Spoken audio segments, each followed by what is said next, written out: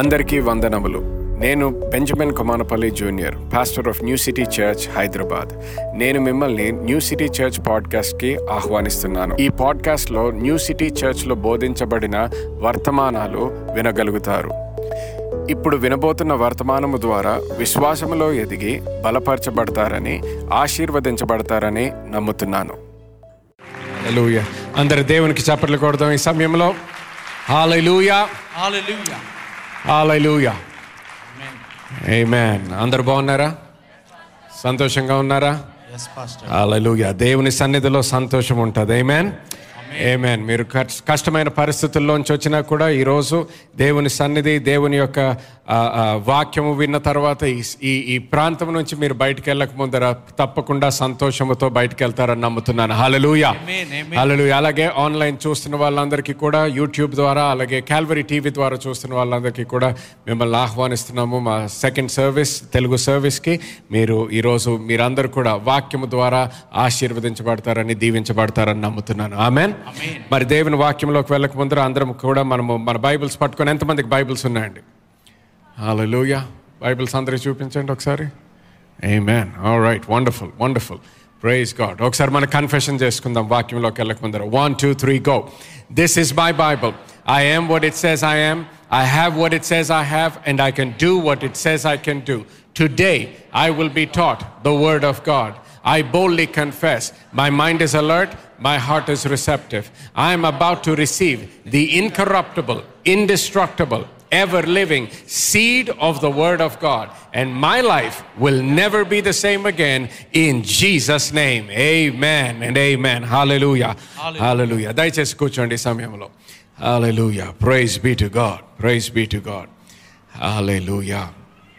ఒక్కసారి దేవుని వాక్యంలోకి వెళ్ళక ముందర ఒక్క పాయింట్ మాత్రం మీ అందరికీ కూడా గుర్తు చేయాలని కోరుకునేది ఏంటంటే, మరి 2 వారాల నుంచి మనకి ఉపవాస ప్రార్థనలు జరుగుతున్నాయి మన సంఘంలో.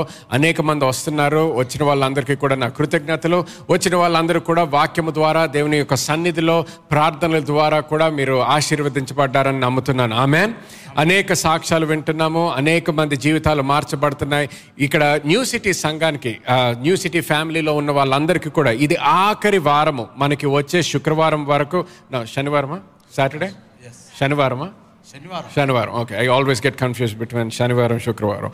ఓకే, బట్ సాటర్డే, శనివారము మనకి ఆఖరి రోజు ఫాస్టింగ్ ప్రేయర్స్కి, ఉపవాస ప్రార్థనలకు. సో సాటర్డే వచ్చేసి మనకి ఈవినింగ్ ఉండదండి, మార్నింగ్ సెషన్ ఉంటుంది మనకి ప్రేయర్స్. గమనించండి, అది ప్రతిరోజు సాయంత్రం 7 గంటలకు కలుస్తున్నాం. కానీ వచ్చే వారం మాత్రము సాటర్డే మార్నింగ్ టైంలో ఉంటుంది మనకి prayer. So stay connected with us. We will give you all the details. ఎందుకంటే ప్రేయర్ టైం అయిపోగానే అందరూ కూడా, వాలంటీర్స్, మన టీం అందరూ కూడా దే విల్ బి బిజీ.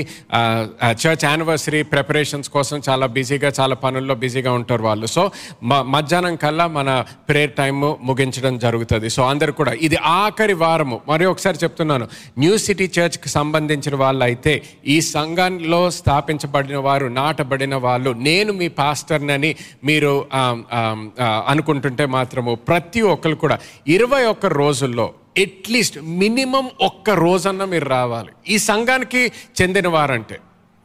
హల్లెలూయా. ఈ సంఘానికి చెందిన వారయ్యి 1 రోజు కూడా రాలేదనుకో, అంటే మీ జీవితంలో సరి అయిన విత్తనం మీరు విత్తట్లేదు అన్నట్టు, దేవునికి ఇవ్వాల్సిన స్థానము మీరు ఇవ్వట్లేదు అన్నట్టు. ప్రతిరోజు గురించి కూడా నేను మాట్లాడట్లే. అనేక మంది ప్రతిరోజు డైలీ వచ్చే వాళ్ళు కూడా ఉన్నారు. కానీ అట్లీస్ట్ మినిమం 1 రోజు కూడా రాలేదనుకోండి, అది ఉద్యోగం గురించి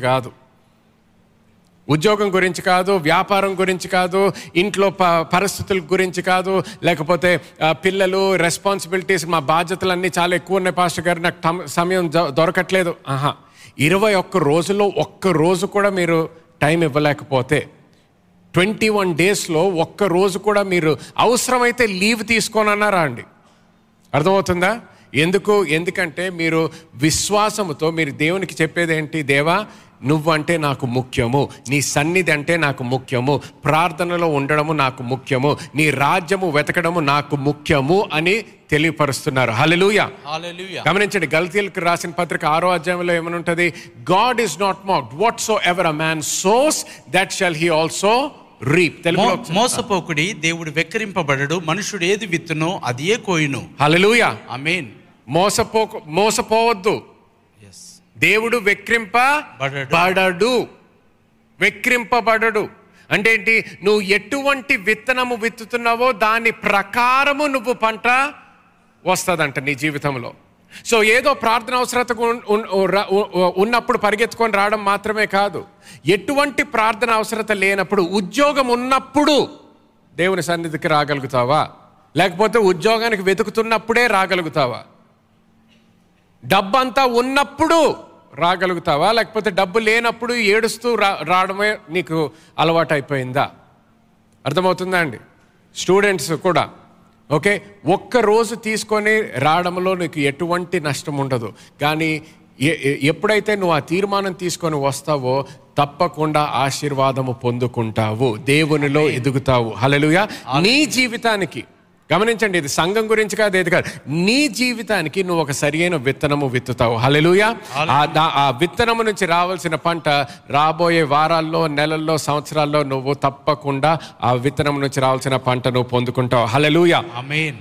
ఆమేన్, ఆమేన్. ఓకే, ఈరోజు మనము ప్రార్థన గురించి మరి ఒకసారి నేను మాట్లాడాలని కోరుకుంటున్నాను.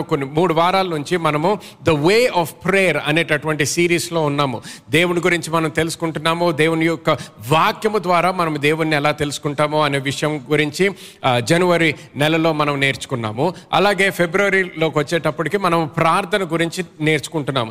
ప్రార్థన అనేటప్పటికి మరి ఒకసారి చెప్తున్నాను, అనేక మంది ప్రార్థన చేస్తారు. ప్రార్థన అంటే ఉత్తి క్రైస్తవులు చేసేది మాత్రమే కాదు, ప్రతి మతములో, ప్రతి లోకములో ఉన్న ఆల్మోస్ట్ 99.9% ఆఫ్ పీపుల్, ప్రతి ఒక్కరు కూడా ఏదో ఒక సమయంలో ప్రార్థన చేస్తారు.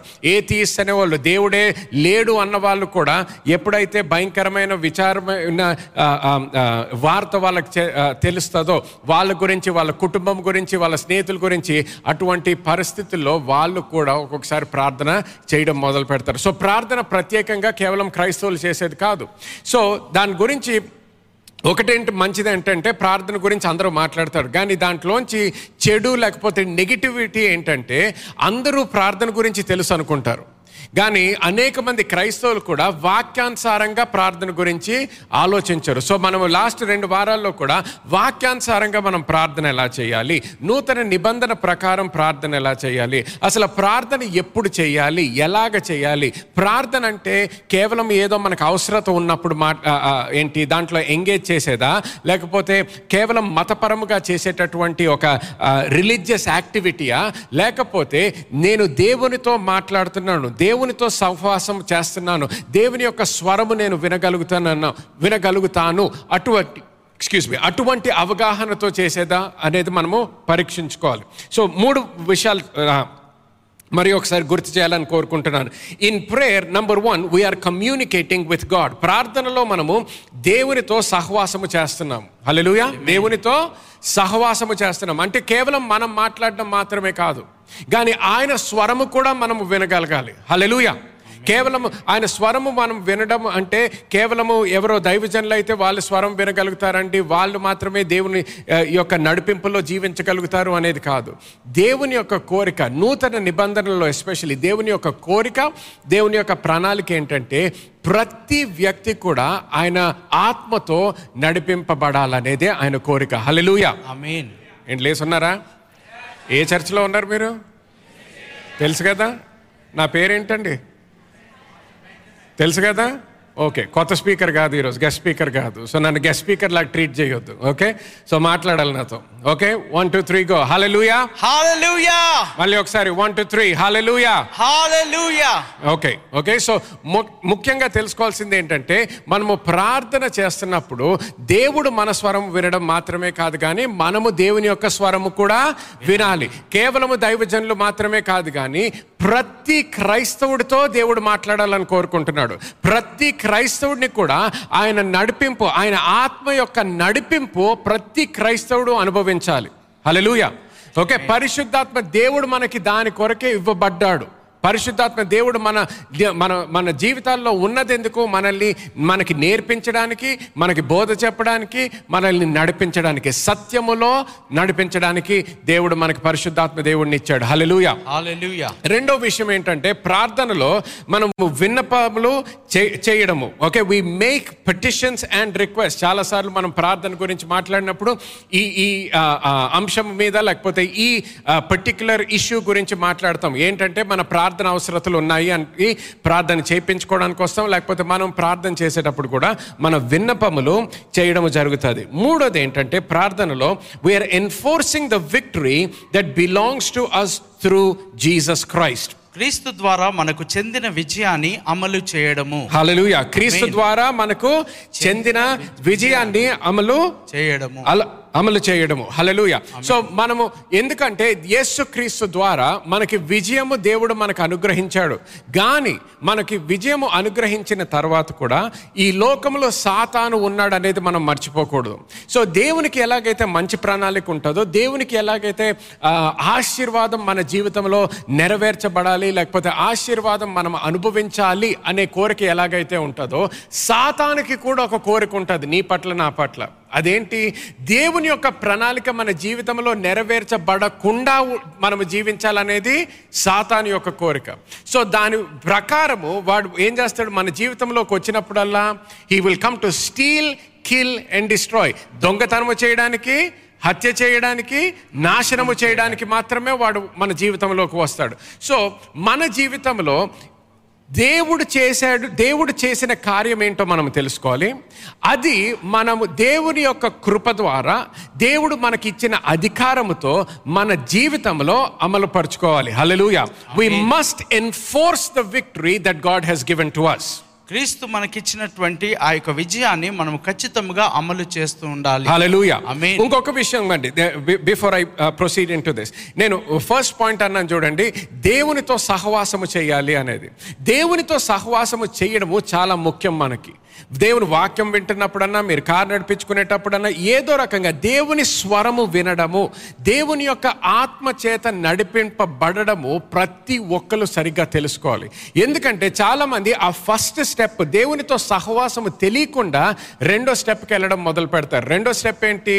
మన ప్రార్థన అవసరతలు తెలియచేయడం అనమాట. దేవా నాకు అవసరత ఉంది, దేవా నాకు ఉద్యోగం అవసరము, దేవా నాకు వీసా అవసరము, దేవా నాకు పెళ్ళి చేసుకోవాలి, నా పిల్లలకి పెళ్ళి అవ్వాలి, లేకపోతే ఇంకెక్కడికో సీట్ రావాలి, ఇటువంటి అవసరతలు, ఇల్లు కొనుక్కోవాలి, ల్యాండ్ కొనుక్కోవాలి, కోర్టు కేసు సెటిల్ అవ్వాలి, లేకపోతే భార్య భర్తల మధ్యలో ఉన్న మనస్పర్ధాలు ఇటువంటి అన్నీ కూడా సరిగ్గా సెటిల్ అవ్వాలి, ప్రేమలో జీవించాలి, శాంతి, మనశ్శాంతి కోసం, ఇటువంటి అన్నిటి కోసం మనము ప్రేయర్ రిక్వెస్ట్ ఉంటాయి.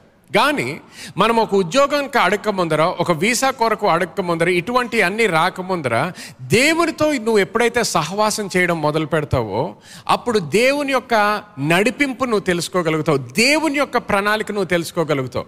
అది తెలియకుండా కేవలము నువ్వు దేవుని దగ్గరకు వచ్చినప్పుడల్లా నీ సొంత ప్రార్థన అవసరతలతోనే వచ్చావనుకో, చాలాసార్లు ఏం జరుగుతుందంటే దేవుని యొక్క శ్రేష్టమైన ప్రణాళిక నీ జీవితంలో నెరవేర్చబడదు. అర్థమవుతుందండి అందరికీ? You will miss out on the best that God has for you.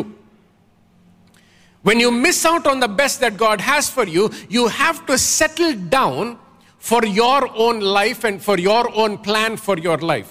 దేవుని యొక్క శ్రేష్టమైన ప్రణాళిక నువ్వు ఎప్పుడైతే తెలుసుకోవో, ఆ నడిపింపు నీ జీవితంలో ఎప్పుడైతే ఉండదో, ఏం జరుగుతుంది? నీ సొంత ఆలోచనలతో నువ్వు దేవుని దగ్గరికి వెళ్తావు, నీ సొంత ప్రణాళికతో దేవుని దగ్గరికి వెళ్తావు. సో ఇప్పుడు నీ స్నేహితులు అందరూ కూడా అమెరికాకి వీసా అప్లై చేసుకుంటున్నారు అనుకోండి, నువ్వేమనుకుంటావు? నేను కూడా అమెరికాకే వీసా అప్లై. సో సంఘానికి వచ్చినప్పుడు ఏం ప్రార్థన చేస్తావు? దేవా, నేను నాకు యుఎస్ కాన్సులేట్లో వీసా ఇంటర్వ్యూ ఉంది, ఆ వీసా రావాలి, వీసా రావాలి, వీసా రావాలి, వీసా రావాలి. సో దేవుని యొక్క ప్రణాళిక ఏంటో తెలుసుకోకుండానే మనం ఇప్పుడు అడుగుతున్నాము. అమెరికాకి వెళ్ళడం పాపమా? కాదు, పాపమని కాదు. కానీ దేవుని యొక్క శ్రేష్టమైన ప్రణాళిక ఏంటి నీ పట్ల? నిజంగా అందరూ వెళ్తున్నారేమో, నీ స్నేహితులు వెళ్తున్నంత మాత్రాన నువ్వు కూడా అక్కడికి వెళ్ళాలా? దేవుడికి వేరే ప్రణాళిక ఉండొచ్చు. మేబీ నువ్వు లండన్కి వెళ్ళాలేమో, అమెరికాకి కాదేమో, మేబీ ఆఫ్రికాకి వెళ్ళాలేమో.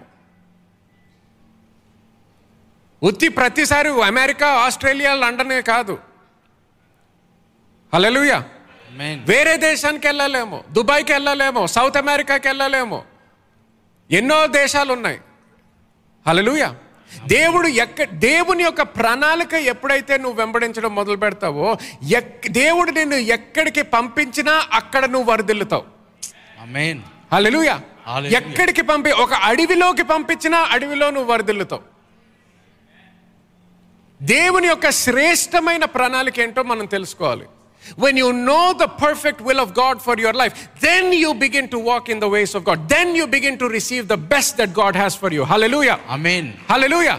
కానీ మనం ఆ శ్రేష్టమైన ప్రణాళిక తెలుసుకోలేదనుకోండి, మన తొందరలో అయ్యో నా బంధువులు అందరూ అటే వెళ్ళిపోతున్నారు, నా స్నేహితులు అందరూ అదే చేస్తున్నారు, వాళ్ళందరూ అపార్ట్మెంట్స్ కొనేసుకుంటున్నారు, వాళ్ళందరూ ల్యాండ్ కొనుక్కున్నారు, వాళ్ళందరికి పిల్లలకి పెళ్ళిళ్ళు అయిపోతున్నాయి, వాళ్ళందరూ కూడా అమెరికా వెళ్ళిపోతున్నారంట, వాళ్ళందరూ కూడా లండన్, వాళ్ళందరూ కూడా డాక్టర్లు అయిపోతున్నారంట, వాళ్ళందరూ కూడా ఇంజనీర్స్ అయిపోతున్నారంట. సో నేను కూడా ఇంజనీర్. ఆ విధంగా కాదు. లోకం అంతా ఏం చేస్తుందో దాన్ని బట్టి నువ్వు ప్రార్థన అవసరతలతో వెళ్ళొద్దు. దేవుని దగ్గరికి వెళ్ళినప్పుడు, దేవా నువ్వు నన్ను తయారు చేసావయ్యా, నువ్వు నా కుటుంబంలో పుట్టాలి అనేది నా ప్రణాళిక. నేను ప్రార్థన చేసుకొని అక్కడ పుట్టలేదు, నువ్వు అక్కడ నన్ను పుట్టించావు, ఆ ఊర్లో నన్ను పుట్టించావు, ఆ సిటీలో నేను పుట్టాను, ఫ్యామిలీకి నేను చెందిన వ్యక్తిని, ఈ చదువు నన్ను ఇప్పటి వరకు నన్ను చదివించాను. కానీ నీ ప్రణాళిక ఏంటి నా పట్ల? నేను ఎక్కడ ఉద్యోగం చేయాలి, ఎవరిని పెళ్లి చేసుకోవాలి, ఎక్కడ చదువుకోవాలి? నీ శ్రేష్టమైన ప్రణాళిక నాకు తెలియచేయి. దాని ప్రకారము మీరు అప్పుడు ప్రార్థన చేయడం మొదలు పెట్టండి. హల్లెలూయా. ఎప్పుడైతే దాని ప్రకారము నువ్వు ప్రార్థన చేయడం మొదలు పెడతావో, దేవుని యొక్క శ్రేష్టమైన ప్రణాళిక నువ్వు అనుభవించడము మొదలు పెడతావు. హల్లెలూయా. హల్లెలూయా.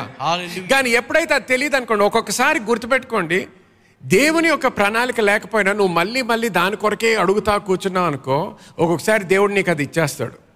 ఆయన ప్రణాళిక కాకపోయినా నీకు ఇస్తాడు. ఒక్కొక్కసారి మనం అమ్మయ్య నాకు పెళ్ళి అయిపోతుంది, అమ్మయ్య ఆయనతో పెళ్ళి అయిపోతుంది, ఆమెతోనే పెళ్ళి అయిపోతుంది, అమ్మయ్య నాకు వీసా వచ్చేసింది, అమ్మయ్య నాకు అక్కడ ఉద్యోగం వచ్చేసింది అనుకుంటాం, సంతోషపడిపోతాం. కానీ అది నిజంగా దేవుని యొక్క శ్రేష్టమైన ప్రణాళిక కాదా అనేది మనం తెలుసుకోవాలి. పాత నిబంధనలో ఏమైంది? ఇజ్రాయేల్ దేశానికి రాజు ఉండాలి అనేది దేవుని యొక్క ప్రణాళిక కాదు. కానీ వాళ్ళు అడుగుతా ఉన్నారు. లాస్ట్కి దేవుడు ఏమిచ్చాడు? రాజునిచ్చాడు. వాళ్ళకి రాజునిచ్చాడు. ఎందుకు? వాళ్ళు అడుగుతా ఉన్నారు కాబట్టి. పాత నిబంధనలో అసలు ధర్మశాస్త్రం ఇవ్వాలని దేవుని ప్రణాళిక కాదు. దేవుని యొక్క శ్రేష్టమైన ప్రణాళిక ఏంటి? మోషేతో నేను ఎలాగైతే మాట్లాడుతున్నానో అలాగే నేను దేశంలో ఉన్న వాళ్ళందరితో కూడా మాట్లాడాలని కోరుకున్నాడు. కానీ వాళ్ళు ఏమన్నారు? మాకొద్దు, నువ్వు దూరంగా ఉండు, మేము అంత దగ్గరికి రాము, మాకు ఏం చేయాలో మాకు చెప్పు, మేము అది చేస్తాం. సో అప్పుడు సరే మీకు అదే కావాలంటున్నారు కాబట్టి నేను ధర్మశాస్త్రాన్ని ఇస్తాను అన్నాడు. అందుకు ధర్మశాస్త్రాన్ని ఇచ్చాడు. ఆయన ప్రణాళికతో, ఆయన ఇష్టముతో ధర్మశాస్త్రాన్ని ఇవ్వలేదు. అలాగే ఇజ్రాయేల్ దేశానికి కూడా ఆయన ఇష్టముతో రాజుని ఇవ్వలేదు. వాళ్ళు అడుగుతా ఉన్నారు కాబట్టి ఆఖరికి ఇచ్చేసాడు. సరే, ఎందుకు గుర్తుపెట్టుకోవాలంటే దేవుడు ఎప్పుడు కూడా మానవుడి యొక్క హ్యూమన్ విల్, మానవు యొక్క చిత్తాన్ని ఓవర్ రైడ్ చేయడండి. బలవంతంతో ఏది చేయడు నీ జీవితంలో. నువ్వు వద్దనుకుంటే వద్దు, నువ్వు స్వీకరిస్తావు అంటే ఇస్తాడు. కానీ నువ్వు వద్దు అంటే మాత్రం ఆయన బలవంతంగా ఏది చేయడు. హల్లెలూయా. చూడండి, దీంతో మనం మొదటి పాయింట్కి వస్తున్నాము. ఈరోజు నేను బోధించాల్సింది ఏంటంటే ప్రభావితమైన ప్రార్థనకు ఆటంకముల గురించి మాట్లాడాలని కోరుకుంటున్నాను. లాస్ట్ వీక్ ఏమో ఏ విధంగా మనము ప్రభావితమైన ప్రార్థనలు చేయగలుగుతామో ఆ అంశం మీద మాట్లాడాను. కానీ ప్రభావితమైన ప్రార్థనలకు ఎటువంటి ఆటంకములు ఉన్నాయో అది నేను ఈరోజు చెప్పాలని కోరుకుంటున్నాను. హల్లెలూయా. మొట్టమొదటిగా the first thing we must understand is a lack of knowledge. మరి జ్ఞానము లేకపోవడము, జ్ఞానము లేకుండా ప్రార్థన చేయడము. ఒకటి గుర్తించండి, 1 పేతురు 3:7 ఒకసారి చదవండి. 1 Peter chapter 3:7. అటువలెను పురుషులారా, జీవమును కృపావరముతో మీ భార్యలు మీతో పాలివారై ఉన్నారని ఎరిగి ఎక్కువ బలహీనమైన ఘట్టమని భార్యను సన్మానించి మీ ప్రార్థనలకు అభ్యంతరము కలగకుండానట్లు జ్ఞానము చొప్పున వారితో కాపురము చేయుడి. హల్లెలూయా. గమనించండి, ఇక్కడ భార్య భర్తల మధ్యలో ఉన్న సంబంధం గురించి మాట్లాడుతూ లాస్ట్కి ఇంగ్లీష్లో ఇలాగుంటుంది: in order that your prayers may not be hindered and cut off. మీ ప్రార్థనలకు అభ్యంతరము కలగకుండా ఉండునట్లు అన్నాడు. అంటే ఏంటి? కొంతమంది ప్రార్థన చేస్తున్నా కొన్ని విధాల్లో వాళ్ళ జీవితాలు సరి అయిన విధానంలో జీవించట్లేదు అనుకోండి, దేవుడు చెప్పిన దాని ప్రకారము వాళ్ళ ప్రార్థనలో అభ్యంతరము ఉంటుందంట. అర్థమవుతా? ఒకసారి ఆమేనండి. ఆమేన్. ఓకే, మొదటి first Thessalonians chapter 2 and verse 18 ఈ వచనం కూడా ఒకసారి తెస్సలోనికీయులకు రాసిన మొదటి పత్రిక 2వ అధ్యాయము 18వ వచనము. Yes. కాబట్టి మేము మీ యొద్దకు రావాలనని ఉంటిమి, పౌలును నేను పలుమారు రావాలనని ఉంటిమి గాని సాతాను మమ్మును అభ్యంతరపరిచెను. చూడండి, ఎవరు అభ్యంతరపరిచారు? సాతాను. ఇంగ్లీష్లో ఎలాగుంటది? But Satan hindered and impeded us. అంటే పౌలు ఇక్కడ ఏమంటున్నాడు? మాకు కోరిక ఉండింది, రావాలనుకున్నాం. It was because it was our will to come to you. But Satan hindered us. కానీ సాతాను మాత్రము అభ్యంతరపరిచాడు అంటున్నాడు. సో మన జీవితంలో మనం తెలుసుకోవాల్సింది ఏంటంటే, మనము ప్రార్థనలు చేస్తుంటే సరిపోదు. ఏదో ప్రార్థన చేయించుకున్నాను అంటే సరిపోదు. నాకు వేరే వాళ్ళు నా కొరకు ప్రార్థన చేశారు అంటే సరిపోదు. ఒక్కొక్కసారి నీ జీవితంలో మిరకల్ అంటే అద్భుతము జరగొచ్చు, కానీ నీ జీవిత కాలము వేరే వాళ్ళ ప్రార్థనలు బట్టే నువ్వు జీవించలేవు.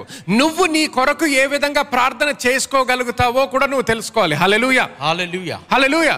సో మొట్టమొదటిగా జ్ఞానము లేదనుకోండి, మనకి తప్పుటి జ్ఞానం ఉంది, లేకపోతే సరి అయిన జ్ఞానము లేకపోతే వాక్యం ఏముంటది? నా జనులు జ్ఞానము లేక నశించుచున్నారు అంటాడు. సో జ్ఞానము లేదనుకోండి, సరి అయిన జ్ఞానము లేకుండా నువ్వు ప్రార్థన చేస్తున్నావు అనుకో, నీకు సరి అయిన ఫలము రాదు ఆ ప్రార్థన నుంచి. హల్లెలూయా. You will not have an effective prayer life in your life. మీ జీవితంలో ప్రభావవంతమైన ప్రార్థన జీవితాన్ని మీరు కలిగి ఉండలేరు. హల్లెలూయా, ఆమేన్. చూడండి 2 Peter chapter 3 verses 8 and 9. పేతురు రాసిన 2వ పత్రిక 3వ అధ్యాయము 8-9 వచనాలు. ప్రియులారా, ఒక సంగతి మర్చిపోకుడి, ఏమనగా ప్రభు దృష్టికి ఒక దినము 1000 సంవత్సరముల వలెను, 1000 సంవత్సరములు ఒక దినము వలెను ఉన్నవి. కొందరు ఆలస్యమని ఎంచుకున్నట్లు ప్రభు తన వాగ్దానమును గూర్చి ఆలస్యము చేయువాడు కాడు, కానీ ఎవడును నశింపవలనని ఇచ్చేయింపక అందరూ మారుమనసు పొందవలనని కోరుచు మీ ఎడల దీర్ఘశాంతము గలవాడై ఉన్నాడు. హల్లెలూయా, ఆమేన్. గమనించండి, ఈ వాక్యంలో 9వ వచనంలో మనం ప్రత్యేకంగా ఏం తెలుసుకుంటాం? ఇక్కడ ఇంగ్లీష్లో ఎలాగుంటుంది? He does not want anyone to be destroyed but wants everyone to repent. ఎవడును నశింపవలనని ఇచ్చెంపక అందరూ మారుమనసు పొందవలనని కోరుచు. హల్లెలూయా. సో దేవుని యొక్క కోరిక ఏంటి? అందరూ మారు మనసు పొందాలనేది దేవుని యొక్క కోరిక. కానీ అది దేవుని యొక్క కోరిక అయినప్పటికీ అందరూ మారు మనసు పొందుతున్నారా? లేదు, మారు మనసు పొందట్లేదు. సో ఇక్కడ ఒక ఉదాహరణగా మీకు చూపిస్తున్నాను ఏంటంటే, దేవుని యొక్క ప్రణాళిక ఉన్నప్పటికీ ఆటోమేటిక్గా మన జీవితంలో అది నెరవేర్చబడుతుంది అనేది తప్పుటి ఆలోచన. ఆ తప్పుటి ఆలోచన ప్రకారము చాలా మంది ప్రార్థనలు చేస్తుంటారు. దేవుని యొక్క ప్రణాళిక అంటే ఆటోమేటిక్గా అయిపోతుందండి. దేవుని ప్రణాళిక అయితే నాకు పెళ్ళి అయిపోతుంది, ఆ వ్యక్తితో పెళ్ళి అయిపోతుంది. దేవుని ప్రణాళిక అయితే నాకు వీసా వచ్చేస్తుంది. దేవుని ప్రణాళిక అయితే నాకు ఉద్యోగం వస్తుంది. గుర్తుపెట్టుకోండి, ఒక విషయము జరిగింది అన్నంత మాత్రాన అది దేవుని యొక్క ప్రణాళిక కాదు. వీసా రావడము కేవలము దేవుడు చేయగలిగినటువంటి కార్యం మాత్రమే కాదు, సాతాను కూడా నీకు వీసా ఇవ్వగలుగుతాడు. ఉద్యోగం రావడము కేవలము దేవుడు చేసేటటువంటి కార్యము కాదు, సాతాను కూడా నీకు ఉద్యోగం ఇవ్వగలుగుతాడు. డబ్బు నీ జీవితంలోకి వచ్చినంత మాత్రాన అది దేవుని ద్వారానే వచ్చిందన్నట్టు కాదు, సాతాను కూడా నీకు డబ్బు ఇవ్వగలుగుతాడు. సాతాను యేసుక్రీస్తు దగ్గరికి వచ్చినప్పుడు 40 రోజులు ఉపవాసం ఉన్నప్పుడు ఎటువంటి శోధనతో వచ్చాడు? ఎటువంటి టెంప్టేషన్తో వచ్చాడు? లోకానుసారంగా ఏదైతే పొందుకోగలుగుతాడో అన్నీ కూడా నేను ఇస్తాను అన్నాడు. అవునా లేదా? అవును, ఇస్తానన్నాడు. గమనించండి, ఎందుకు అన్నాడు? ఎందుకంటే ఇవ్వగలిగేవాడు కాబట్టి. అది నిజంగా వాడు ఇవ్వలేడు అనుకోండి, అది నిజంగా అదొక టెంప్టేషన్ అయ్యేది కాదు. కానీ నేను ఇస్తాను అన్నాడు. సో లోకానుసారంగా నువ్వు ఏదైతే ఆశిస్తున్నావో అది వచ్చింది, అది విడుదలయ్యింది అన్నంత మాత్రాన దేవుడి నుంచి వచ్చింది అన్నట్టు కాదు. ప్రతిసారి చాలామంది ఏమంటారు, ఉద్యోగం వచ్చే దేవుని చిత్తం కాకపోతే ఆ ఉద్యోగం వచ్చేది కాదు కదా పాస్టర్ గారు, దేవుని చిత్తం కాకపోతే నాకు వీసా వచ్చేది కాదు కదా పాస్టర్ గారు, దేవుని చిత్తం కాకపోతే ఆ ప్రపోజల్ మాకు వచ్చేది కాదు కదా, వాళ్ళ ఫ్యామిలీ ఒప్పేసుకున్నారు కదా, మాకు పెళ్ళి అంతా డేట్ కూడా సెటిల్ అయిపోయింది కదా, సో దేవుని చిత్తం. డేట్ సెటిల్ అయిపోయింది అన్నంత మాత్రాన్న, వేరే ఫ్యామిలీ ఒప్పుకున్నంత మాత్రాన్న అది దేవుని చిత్తం అనేది కాదు. సాతాను మనుషుల్ని మోసం చేయగలుగుతాడు. సో నువ్వు గుర్తించాల్సింది ఏంటంటే ఇక్కడ జ్ఞానము, దేవుని యొక్క జ్ఞానములో మనం ఎదగాలి. ఆమేన్. సో దేవుని జ్ఞానము లేని వాళ్ళు చాలా మంది క్రైస్తవులు నశించుచున్నారంట. ఏ విధంగా నశించుచున్నారు? ఒక ఉదాహరణ ఏంటంటే, దేవుని చిత్తం అయితే ఆటోమేటిక్గా నా జీవితంలో జరిగిపోతుంది, దేవుని చిత్తము కాకపోతే అది జరగదు. అది ఒక అబద్ధము, అది సత్యము కాదు. చాలాసార్లు అటువంటి ఆలోచన మనకి ఎందుకుందంటే అది వేరే మతాల నుంచి వచ్చినటువంటి ఆలోచన. వేరే మతాల్లో తలరాత, లేకపోతే ఇదేంటి చేయి చూసి జాతకాల గురించి చెప్తారు, తలరాత అంటారు, లేకపోతే హారోస్కోప్, తెలుగులో జ్యోతిష్యం గురించి చూస్తారు. ఏంటి ఈ విషయాలన్నీ ఏంటి? ముందరే డిసైడ్ అయిపోయినాయి కొన్ని విషయాలు అని, మనం ఏం చేసేది లేదు. ముందరే డిసైడ్ అయిపోయింది, అది మనం ఇప్పుడు అనుభవించాలి. అది వాక్యం నుంచి వచ్చిన ఆలోచన లేదు, లోకము నుంచి వచ్చిన, వేరే మతాల నుంచి వచ్చినటువంటి ఆలోచన. కానీ క్రైస్తవులు కూడా ఇప్పుడు ఏమంటారు? అటువంటి ఆలోచనతోనే మనసు మారి రూపాంతరము చెందలేదు, మనసు మారి రూపాంతరము పొందలేదు. దేవుని వాక్యానుసారంగా మనం ఆలోచించకుండా ఇప్పుడు ఏమన్నాము? బయట నుంచి, మతము నుంచి, వేరే మతాల నుంచి, లోకము నుంచి వచ్చినటువంటి ఆలోచనని తీసుకొని మన క్రిస్టియానిటీలోకి కలపడానికి చూస్తున్నాము, క్రైస్తవ జీవితంలోకి కలపడానికి చూస్తున్నాము. దేవుని వాక్యంలో చెప్పలేదు దేవుడు నా చిత్తం అయితే నీ జీవితంలో ఆటోమేటిక్గా జరిగిపోతుందని వాక్యంలో ఎక్కడా లేదు. అది అయ్యుండుంటే అసలు మనం ప్రసంగాలు చేయాల్సిన అవసరతే లేదు, అందరు రక్షణలోకి వచ్చేవారు, హాయిగా పడుకుంటా ఉండేవాడిని. ఇప్పటికి 2 గంటల నిద్ర కూడా లేదు నేను రాత్రి. నాకు ఎందుకు బోధలు చేస్తున్నాం, ఎందుకు ప్రసంగాలు చేస్తుంటాము, ఎందుకు ప్రార్థనలు చేస్తుంటాం? అసలు ప్రార్థన ఎందుకు? దేవుని యొక్క చిత్తం ఆటోమేటిక్గా అయిపోతుందంటే, దేవుని యొక్క చిత్తం ఆటోమేటిక్గా మన జీవితంలో నెరవేర్చబడిపోద్దంటే అసలు శోధనను మనం ఎదిరించాల్సిన అవసరం ఏంటి? సాతాన్ని ఎదిరించాల్సిన అవసరం ఏంటి? విశ్వాసంతో మాట్లాడాల్సిన అవసరం ఏంటి? విశ్వాసంతో జీవించాల్సిన అవసరం ఎందుకు? ఏం చేయక్కర్లేదు, కూర్చొని పడుకుందాం, తిందాం, పడుకుందాం. ఎందుకు? దేవుని చిత్తం అయితే అయిపోతుంది. అలా కాదండి. దేవుని యొక్క జ్ఞానములో మనం ఎదిగినప్పుడు ఏం తెలుసుకుంటామంటే, అటువంటి విధానంలో ఆలోచిస్తున్నాము అంటే మనము సాతాను యొక్క డిసెప్షన్, మోసబడిపోయాము. మోసబడిపోయి ఏ విధంగా మనం ప్రార్థన చేయాలో ఆ విధంగా ప్రార్థన చెయ్యట్లేదు. ఏ విధంగా మనం ప్రార్థన చెయ్యాలో చెయ్యలేదనుకోండి, ఎటువంటి జీవితము మనం అనుభవించాలో అది అనుభవించము. ఇప్పుడు అర్థమవుతుందా అండి అందరికీ? సో మన జీవితంలో మన ప్రార్థన ద్వారా ఒక మార్పు రావాలంటే, మన జీవితంలో మనము ప్రార్థన చేస్తున్నామంటే ఏదో మతపరంగా, అమ్మ నీకు ఇంకా నీ ప్రయత్నాలు అన్నీ చేసావు, ఇంకేమీ లేదు కదా, సరే నేను కూడా ప్రార్థన చేసి మరి చూద్దాం దేవుడు ఏం చేస్తాడో, ఆ విధంగా కాదు. నేను ప్రార్థన చేస్తే మార్పు అనేది కనిపిస్తుంది. ప్రార్థన చేస్తే దేవుని వాక్యము నెరవేర్చబడుతుంది. ప్రార్థన చేస్తే దేవుడు నన్ను ఆలకిస్తాడు. ప్రార్థన చేస్తే ఏ దేవుడైతే నన్ను ఆలకించాడో దానికి జవాబిస్తాడు. అటువంటి విశ్వాసముతో మనము ప్రార్థన చేయాలి. హల్లెలూయా. అటువంటి విశ్వాసముతో మనం ప్రార్థన చేయాలి. కానీ అటువంటి విశ్వాసముతో మనం ప్రార్థన చేయాలంటే సరి అయిన జ్ఞానము కలిగి ఉండాలి. ఆమేన్. సరి అయిన నాలెడ్జ్ ఉండాలి. నాలెడ్జ్ లేదనుకోండి, ఏమంటాడు? My people are destroyed for lack of knowledge. జ్ఞానము లేక నశించుచున్నారు. ఎవరు? అన్యులు కాదు, నా జనులు అంటాడు. నా జనులు. సో ప్రార్థన గురించి కూడా దేవుడు మనకేమిచ్చాడు, దేవునిలో మనం ఎక్కడ ఉన్నాము, దేవుని ఏంటి వాక్యానుసారంగా ఏ విధంగా ఆలోచించాలో తెలుసుకొని ప్రార్థన చేయడం మొదలు పెట్టాలి. హల్లెలూయా. హల్లెలూయా. సో ముఖ్యంగా ప్రార్థనలో నేను ఒక ఐఎమ్ హెల్ప్లెస్ పర్సన్ అనేటువంటి ఆలోచన ఉండకూడదు. నిస్సహాయ స్థితిలో ఉన్న వ్యక్తిని అనే ఆలోచన ఉండకూడదు. హల్లెలూయా. ఆమేన్. చూడండి, మార్క్స్ వార్త 5వ అధ్యాయము మొదటి 9 వచనాలు చదివారు అనుకోండి, అది జస్ట్ నోట్ చేసుకోండి, సమయం ఎక్కువ లేదు కాబట్టి ఇప్పుడు చదవను. కానీ మార్క్స్ వార్త 5వ అధ్యాయము మొదటి 9 వచనాల్లో ఇక్కడ సాతాను యొక్క బంధకములో జీవించేటటువంటి వ్యక్తిని చూస్తాము. We see a man that was demon possessed. దెయ్యమును పట్టిన వాడిని ఒక వ్యక్తిని ఇక్కడ చూస్తూ ఉంటున్నాం. ఇఫ్ యు సీ వర్స్ కేవలం 5 ఇంకా 6 వచనాలు చదవండి ఒకసారి. వాడు ఎల్లప్పుడూ రాత్రింబగళ్ళు సమాధులలో కొండలలోనూ కేకలు వేయిచు తన్ను తాను రాళ్లతో గాయపరుచుకొనుచు నుండెను. వాడు దూరము నుండి యేసును చూచి పరిగెత్తుకొని వచ్చి ఆయనకు నమస్కారము చేసి 7వ వచనం అక్కడ చాలండి. చూడండి ఏం చేశాడో 6వ వచనంలో, when he saw Jesus from a distance, the man saw him, ran to him and bowed low before him. Hallelujah. Amen. గమనించండి, this man was already demon possessed by many demons. మరి అనేక దెయ్యముల చేత అతడు పీడింపబడుతూ ఉన్నాడు. But still this man had the right and the choice to come and bow before Jesus. కానీ యేసు యొద్దకు వచ్చి యేసు ఎదుట నమస్కరించే అవకాశము ఆయనకు ఉన్నది. Hallelujah. Amen. There is nothing that the devil can do in your life where you will get to a place where you are completely powerless or helpless. మరి నిస్సహాయ స్థితిలో ఉన్నప్పుడు సాతానుడు మీకు చేయగలిగింది ఏమీ లేదు.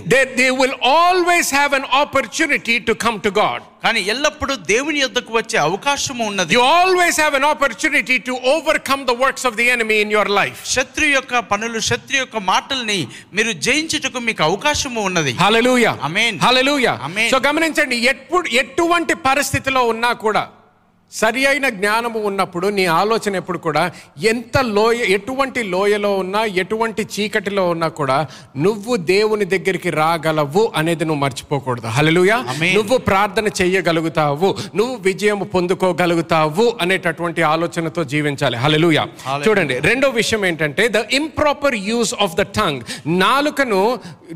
నాలుక యొక్క సరికాని ఉపయోగము. Okay, the improper use of the tongue. నాలుకను సరిగా ఉపయోగించకపోవడం. Proverbs chapter 18 verse 21 says death and life are in the power of the tongue.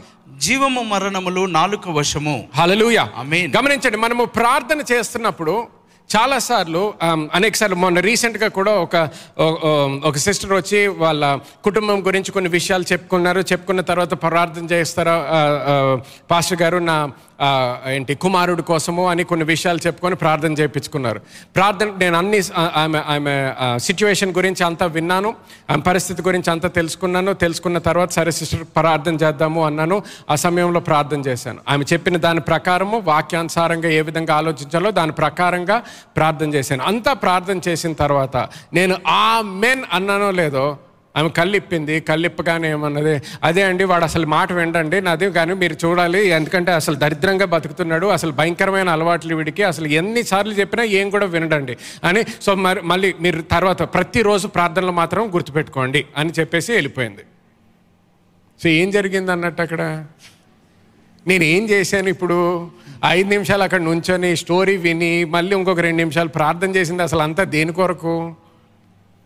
ఒక్కొక్కసారి ఏమవుతుందంటే మన జీవితంలో సాతాను యొక్క బంధకంలో లేకపోతే అటువంటి పరిస్థితిలో కొన్ని వారాలు, కొన్ని నెలలు, కొన్ని సంవత్సరాలు ఉండేటప్పటికి ప్రార్థన అనేటప్పుడు కూడా జస్ట్ ఏదో ఇంకా పాస్టర్ గారు కనిపించారు కదా, సరే టైం ఉంది కదా ఒక 2 నిమిషాలు ప్రార్థన చేయించుకొని వెళ్ళిపోదాం, ఖాళీగానే నుంచుని ఉన్నాడు కదా అక్కడ. సో అసలు ఇప్పుడు ప్రార్థన చేస్తే నేను దేవుడి నుంచి పొందుకుంటాను ఆ ఆలోచన లేకుండా ఏమైపోతుంది, సరే ఖాళీగా ఉన్నాడు, సరే ఫోన్ నెంబర్ ఉంది, నేను ఇంట్లో ఖాళీగా కూర్చున్నాను, ఏదో ఫోన్ నెంబర్ ఇచ్చారు, ఫోన్ చేసేసి చూద్దాం, ఫోన్ చేస్తే వాళ్ళు ఎవరన్నా ప్రార్థన చేస్తారేమో. సో విశ్వాసము లేకుండా మన నాలుకలో ఎటువంటి శక్తి దేవుడు ఇచ్చాడో గుర్తించకుండా, జ్ఞానము లేకపోయినప్పుడు అటువంటి విషయాలు జరుగుతాయి. సో ఏం చేస్తున్నాం, ప్రార్థన అని వస్తున్నాం, కానీ ఆ ప్రార్థన నుంచి రావాల్సిన ఇంపాక్ట్, ఆ ప్రార్థన నుంచి రావాల్సిన ఎఫెక్ట్ ఎక్స్పెక్టే చేయట్లేదు మనం. అర్థమవుతుందా అండి అందరికీ? సో ప్రార్థన చేయించుకుందాం మంచిదే, కానీ ప్రార్థన చేయించుకోగానే ఆమె నోటి నుంచి ఎటువంటి మాట వచ్చింది? ప్రార్థనకి ఏకీభవించి మాట్లాడిందా? లేదు. వ్యతిరేకముగా మాట్లాడిందా?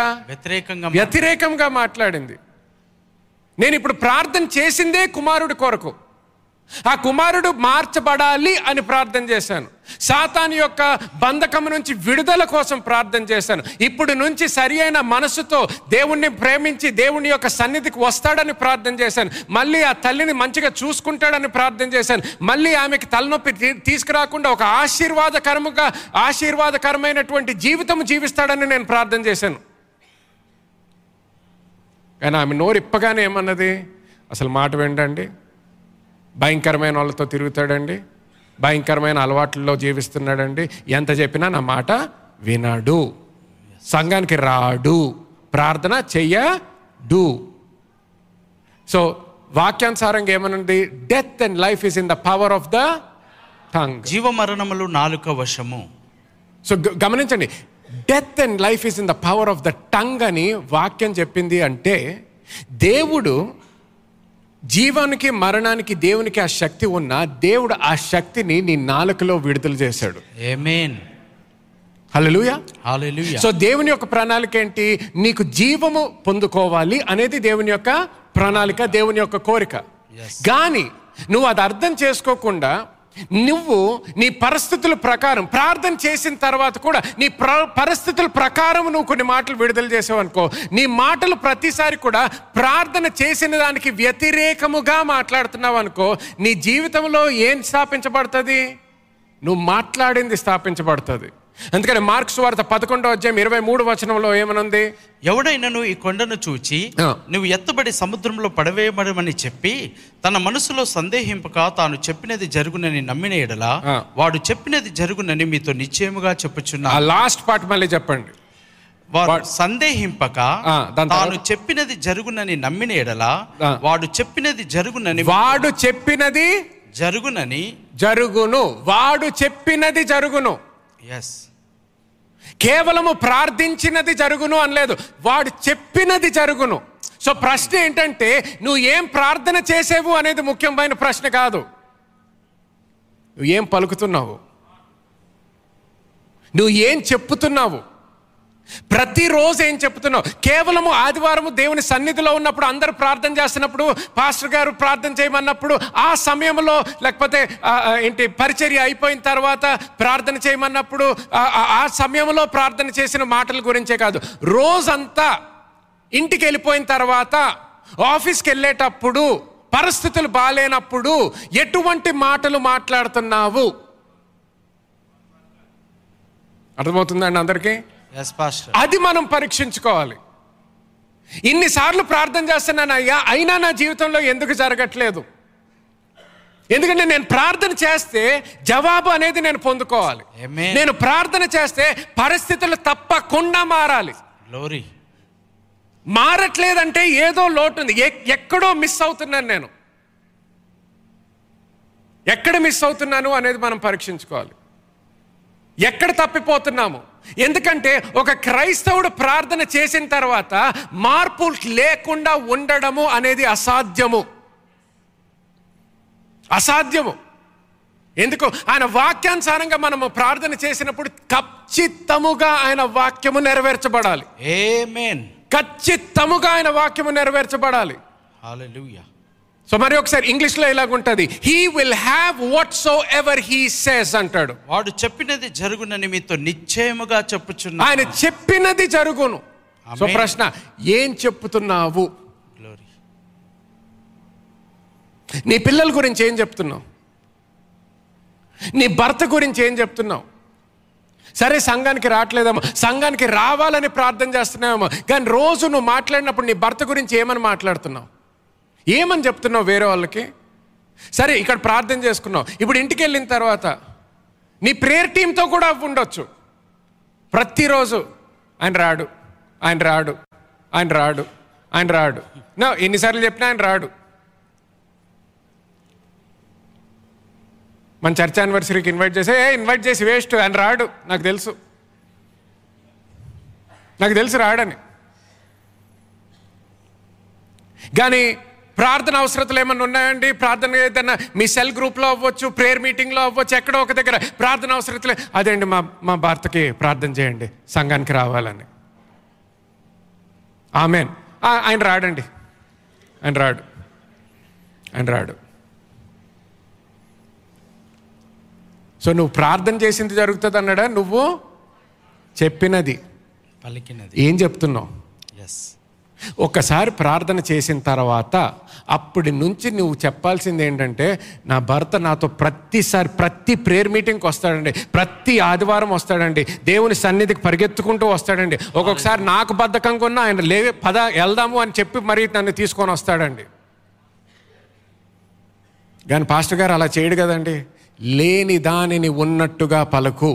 ఆమేన్, హల్లెలూయా, గ్లోరీ. లేని దానిని ఉన్నట్టుగా పలుకు. ఎందుకంటే దాని కొరకే నువ్వు ప్రార్థన చేసావు. ఆమేన్. దాని కొరకే నువ్వు ప్రార్థన చేసావు. సో దేని కొరకైతే నువ్వు ప్రార్థన చేసావో దాని ప్రకారము మాట్లాడడం మొదలుపెట్టు. ఎందుకంటే ఆ విధంగా నువ్వు చేయకపోతే అదే ఒక అడ్డంకి అయిపోతుంది. That will become a hindrance for your prayer life. అదే మీ ప్రార్థన జీవితమునకు ఒక ఆటంకంగా, అభ్యంతరంగా ఉండిపోతుంది. హల్లెలూయా, ఆమేన్. సో నీ జీవితంలో ఒకసారి ప్రార్థన చేసావు, దాని నుంచి జవాబు పొందుకోవాలంటే నీ మాటలు చాలా జాగ్రత్త పడాలి. Use your tongue in the manner that God created for it to be used. దేవుడు మీ నాలుకని ఏ విధంగా ఉపయోగించాలని ప్రభు కోరుకున్నాడో ఆ రీతిగా దానిని ఉపయోగించండి. Proverbs chapter 6 and verse 2 says this: you are snared with the words of your lips, you are caught by the speech of your mouth. సామెతల గ్రంథం 6వ అధ్యాయం 2వ వచనము, నీ నోటి మాటల వలన నీవు చిక్కుబడి ఉన్నావు, నీ నోటి మాటల వలన పట్టబడి ఉన్నావు. హల్లెలూయా, ఆమేన్. గమనించండి ఏమన్నాడు? నీ నోటి మాటల వల్ల నువ్వు చిక్కుకున్నావంట. ఎస్.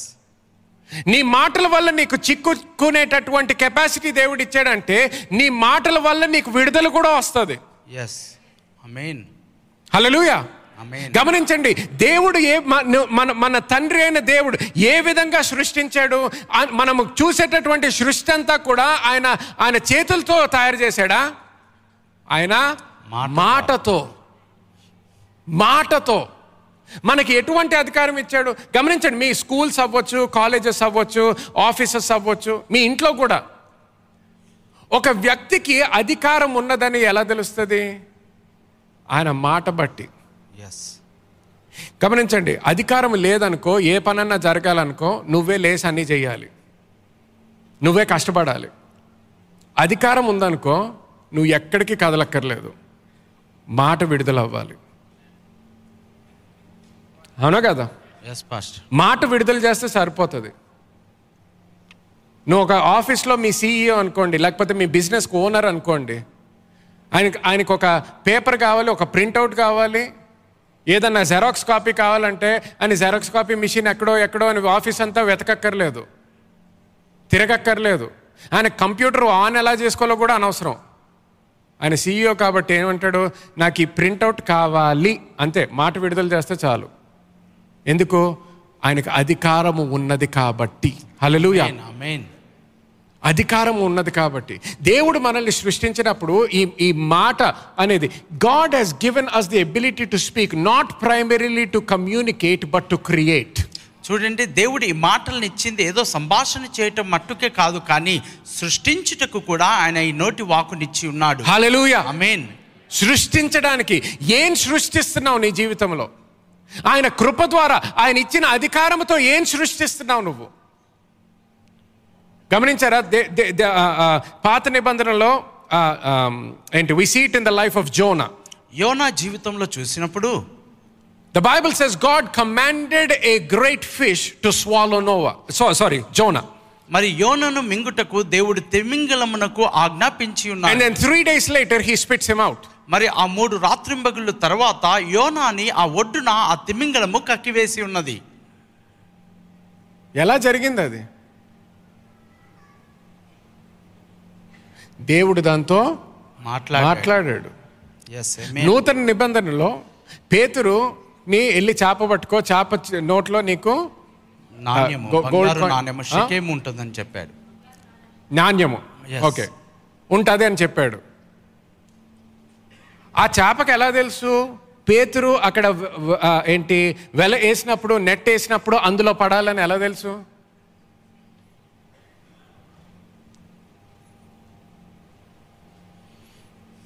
జెనసిస్ అంటే ఆదికాండము. ఆదికాండం 1వ అధ్యాయం 26వ వచనంలో ఏమన్నాడు? I'm giving you have dominion over the fish of the sea. సముద్రపు చేపల పైన మీకు అధికారం ఇచ్చి ఉన్నానని చెప్పాడు. సో అధికారం ఇచ్చాడు.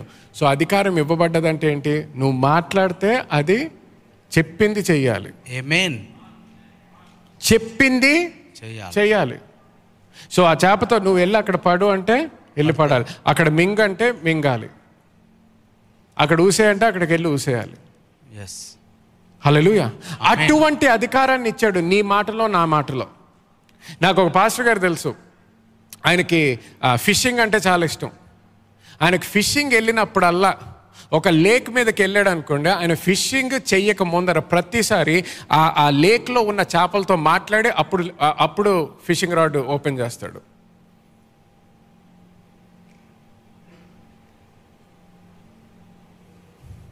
He will speak to the fish in the lake before he begins to start fishing. ఆయన చేపలు పట్టక మునిపే ఆ యొక్క కోనేటిలో ఉన్న చేపలతో మాట్లాడి చేపలు పడతాడు. చూడండి, మనం విచిత్రం అనుకుంటాం, అది దేవునికి విచిత్రం కాదు. దేవునికి ఏంటి విచిత్రం తెలుసా? మీరు మాట్లాడరు, నేను మాట్లాడమని ఏంటి విచిత్రపడుతుంటాడు ఆయన. ఇంత అధికారం ఇచ్చిన తర్వాత కూడా వీళ్ళు మాట్లాడరు ఏంట్రా బాబు అనుకుంటాడు. ఇన్నిసార్లు ఆ వాక్యం చదివిన తర్వాత కూడా ఇంకా మాట్లాడరు ఏంట్రా బాబు అనుకుంటాడు ఆయన. ప్రతిరోజు ఉద్యోగానికి వెళ్తారు, ఉద్యోగంలో ఒక్క మాట కూడా మాట్లాడరు ఏంటి అనుకుంటాడు. బిజినెస్ చేస్తూ ఉంటారు, బిజినెస్తో ఒక్కసారి మాట్లాడరు ఏంటి. రియల్ ఎస్టేట్ బిజినెస్లో ఉన్నారు, ఒక్కసారి కూడా భూమితో మాట్లాడరు ఎందుకు. ఐటీ ఫీల్డ్లో ఉన్నారు, ఒక్కసారి కూడా కంప్యూటర్తో మాట్లాడరు ఎందుకు. ఒక్కసారి కూడా సాఫ్ట్వేర్తో మాట్లాడరు ఎందుకు. చూడండి, నన్ను విచిత్రంగా చూస్తున్నారు ఇప్పుడు. పర్వాలేదు, ఒకరోజు నేర్చుకుంటారు, మీరు ఒకరోజు నేర్చుకుంటారు. ఆమేన్. హల్లెలూయా. అటువంటి అధికారం ఇచ్చాడు దేవుడు. గ్లోరీ. అదే పాస్టర్, ఇప్పుడు ఏ పాస్టర్ గురించి అయితే మాట్లాడుతున్నాను, ఒకసారి ఆయనకి ఒక భూమి ఆయన అమ్మేయాలనుకున్నాడు ఆయనది. అప్పుడే న్యూస్ రిపోర్టర్స్ కాదు, న్యూస్లో వచ్చింది ఏంటంటే అప్పుడు వార్త, ఇప్పుడు ల్యాండ్ రేట్స్ అన్నీ బాగా పడిపోతున్నాయి, ఎవరు కొనుక్కోవట్లేదు, ల్యాండ్స్ అన్నీ కూడా చాలా అలాగా వేస్ట్ అయిపోతున్నాయి అని. కానీ ఆయన ఒక రోజు ఆయన కారులో వెళ్ళి అక్కడ ఆ ల్యాండ్ దగ్గర నుంచొని ఆ ల్యాండ్తో మాట్లాడాడు. ఆ ల్యాండ్తో ఏమని మాట్లాడాడంటే, నువ్వు అమ్ముడిపోతావు, నిన్ను చూసినప్పుడు ఎవరో ఒకరు వస్తారు, నిన్ను చూసినప్పుడు ఈ ల్యాండ్ తప్పకు ఎంత ఖరీదైనా నేను కొనుక్కోవాలి అనేటటువంటి మోటివేషన్తో వచ్చి చూస్తారు అని అక్కడ మాట్లాడాడు. మాట్లాడి ఏ ప్రైస్ అయితే నాకు కావాలో, ఎంత డబ్బు అయితే నేను దీని ద్వారా నాకు రావాలని కోరుకుంటున్నాను, అంత వాళ్ళు ఇవ్వడానికి ఎటువంటి ఇబ్బంది లేకుండా వాళ్ళు దానికి ఇస్తారు. యేసుక్రీస్తు నామములో ఈ ల్యాండ్తో నేను ఇది మాట్లాడుతున్నాను అని చెప్పి ఇంటికి వెళ్ళాడు. ఆయన అనుకున్నట్టే, ఆయన మాట్లాడినట్టే ఆయన జీవితంలో జరిగింది. ఆమేన్. హల్లెలూయా. హల్లెలూయా. హల్లెలూయా. హల్లెలూయా. అటువంటి అధికారాన్ని ఇచ్చాడు దేవుడు మనకి. ఆ విధంగా మనల్ని జీవించమంటున్నాడు. సో మనం ఒక ప్రార్థన చేసిన తర్వాత నువ్వు నీ నాలుకని సరి అయిన విధానంలో నువ్వు వాడట్లేదు అనుకోండి, ప్రార్థన చేసిన తర్వాత కూడా నువ్వు పొందుకోవాల్సింది నువ్వు పొందుకోకుండానే జీవిస్తావు. అర్థమవుతావు? ఒకసారి హల్లెలూయా అనండి. హల్లెలూయా. చూడండి, జేమ్స్ చాప్టర్ 3 verse 1 through 12. యాకోబు రాసిన పత్రిక 3వ అధ్యాయము మొదటి 12 వచనాలు. అది ఎక్కువ సమయం లేదు కాబట్టి జస్ట్ నోట్ చేసుకోండి. కొన్ని వచనాలు చదువుతాను. ఇక్కడ 3, 4 ఇంకా 5వ వచనం చదవండి ఒకసారి. గుర్రములు లేకపోతే 2వ వచనం నుంచి, సారీ 2వ వచనం. 2వ వచనం నుంచి. అనేక విషయములలో మనం అందరము తప్పిపోవచ్చున్నాము. ఎవడైనను మాట యందు తప్పిన ఎడల అట్టివాడు లోపము లేని వాడై తన సర్వశక్తియును స్వాధీనపరచుకొను శక్తి కలిగిన వాడు, సర్వ శరీరమును స్వాధీన మందుంచుకున్న శక్తి కలిగిన వాడు. గుర్రములు మనకు లోబడి ఉండుటకై నోటికి కళ్ళెము పెట్టి వాటి శరీరం అంతయు త్రిప్పుదుము కదా. Okay, so here he is saying, if a man can bridle his tongue, he can be a perfect man.